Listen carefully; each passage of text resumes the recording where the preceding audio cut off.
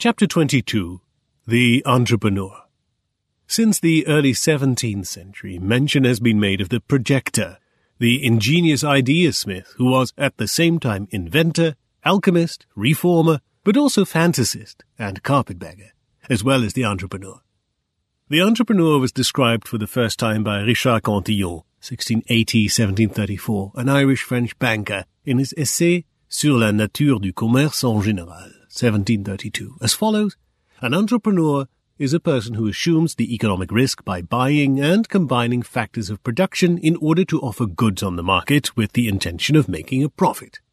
The achieved profit is to be understood as a kind of risk premium.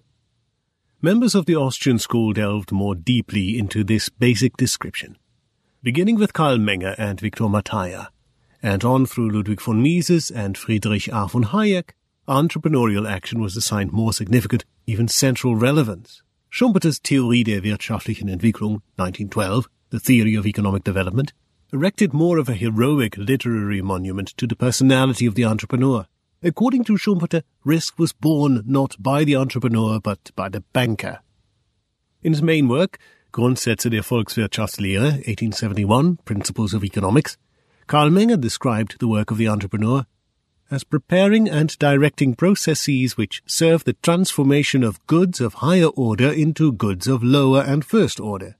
Specifically, this involves A. Obtaining information about the economic situation, B. Economic calculation, all the various computations that must be made if a production process is to be efficient, provided that it is economic in other respects.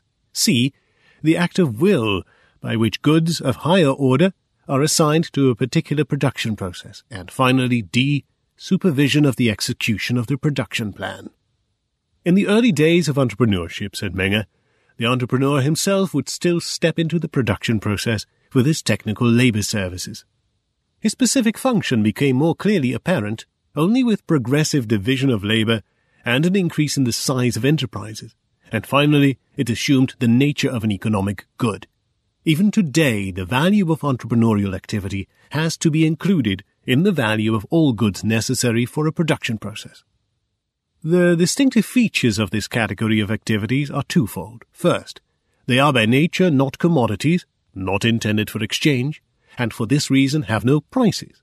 And second, they have command of the services of capital as a necessary prerequisite, since they cannot otherwise be performed.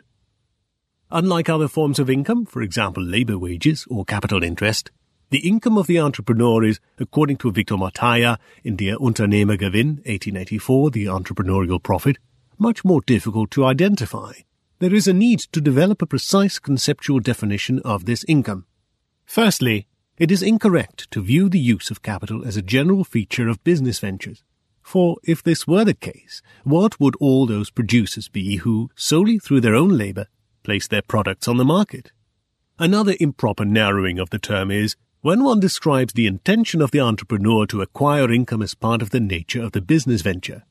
Purely benevolent institutions like savings banks, societies with business-like natures that do not work toward their own ends, cooperatives, for example, and certain state institutions, etc., definitely bear the characteristics of business ventures and may even produce an entrepreneurial profit, but are nevertheless not set up with the intention of achieving this or any other such income. But what all business ventures do have in common is the production of market values, goods destined to be sold, which is guided by the entrepreneur and that this production takes place on his behalf. According to Matthias, entrepreneurial profit is the income which results entirely from economic exchange and which furthermore accrues to the owner of the business venture absolutely and exclusively. Entrepreneurial income and entrepreneurial profit, therefore, need to be clearly distinguished. While the entrepreneurial income includes those incomes which befit the individual entrepreneur as capitalist and laborer according to the capital in his ownership and his amount of work, the entrepreneurial profit is created only when the earnings of the business venture, difference between costs and revenue, result in a surplus over and above these two quantities. Capital profit, according to Matthias, is simply the reward for the productive involvement of capital in the creation of goods, whereas entrepreneurial profit is a premium for the most productive exploitation possible of already existing goods of a higher order, effectively the proceeds for the administration of a kind of social office. Just as every human action is directed toward the future and is, as Ludwig von Mises wrote in Nationalökonomie, Human Action, always speculation, entrepreneurial action always involves the future use of the means of production. Economics calls those entrepreneurs who are especially eager to profit from adjusting production to the expected changes in conditions, those who have more initiative, more venturesomeness, and a quicker eye than the crowd, the pushing and promoting pioneers of economic improvement. And what distinguishes the successful entrepreneur from other people is precisely the fact that he does not let himself be guided by what was and is, but arranges his affairs on the ground of his opinion about the future. He sees the past and the present as other people do, but he judges the future in a different way. Ultimately, however, anyone can become a promoter, entrepreneur, if he relies upon his own ability to anticipate future market conditions better than his fellow citizens, and if he attempts to act at his own peril and on his own responsibility, are approved by the consumers. One enters the ranks of the promoters by aggressively pushing forward, thus submitting to the trial to which the market subjects, without respect for persons, everybody who wants to become a promoter or to remain in this eminent position. Everybody has the opportunity to take his chance. A newcomer does not need to wait for an invitation or encouragement from anyone. He must leap forward on his own account, and must know for himself how to provide the means needed. The capitalists, the enterprisers and the farmers, wrote Mises in Bureaucracy, 1944, are ultimately nothing other than those means which serve to manage economic affairs. They are at the helm and steer the ship, but they are not free to shape its course. They are not supreme, they are steersmen only, bound to obey unconditionally the captain's orders. The captain is the consumer. Neither the capitalists, nor the entrepreneurs, nor the farmers determine what has to be produced. The consumers do that. If the consumers do not buy the goods offered to them, the businessman cannot recover the outlays made. If he fails to adjust his procedure to the wishes of the consumers, he will very soon be removed from his eminent position at the helm. Other men, who did better in satisfying the demand of the consumers, replace him. In a capitalist system, the consumers are the real bosses. They, by their buying and by their abstention from buying, decide who should own the capital and run the plants. They determine what should be produced and in what quantity and quality. Their attitudes result either in profit or in loss for the enterpriser. They make poor men rich and rich men poor. Thus, the capitalist system of production is an economic democracy in which every penny gives a right to vote. The consumers are the sovereign people. The capitalists, the entrepreneurs, and the farmers are the people's mandatories. If they do not obey, if they fail to produce at the lowest possible cost what the consumers are asking for, they lose their office. Their task is service to the consumer. Profit and loss are the instruments by means of which the consumers keep a tight rein on all business activities. Friedrich A. von Hayek described the role of the entrepreneur with an eye on competition in particular.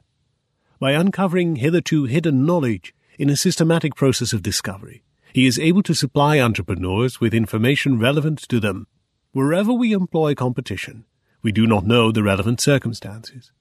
In sport or in exams, when awarding government contracts or awarding prizes for poems, and, not least, in science, Hayek wrote in his Freiburger Studien, it would obviously be absurd to hold a competition if we knew in advance who the winner was going to be.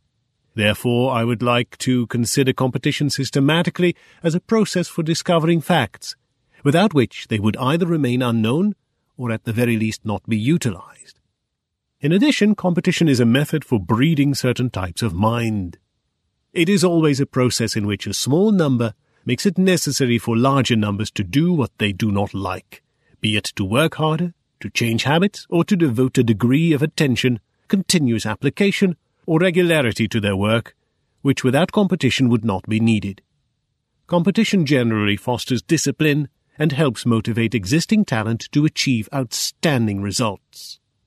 One revealing mark of how poorly the ordering principle of the market is understood, Hayek wrote in The Fatal Conceit, The Errors of Socialism, 1988, is the common notion that cooperation is better than competition. Of course, cooperation is also useful, but particularly in small homogeneous groups in which there is a great amount of consensus. But when it comes to adjusting to unknown conditions, there is not much merit in cooperation. Ultimately, it was competition that led man unwittingly to respond to novel situations, and through further competition, not through agreement, we gradually increase our efficiency.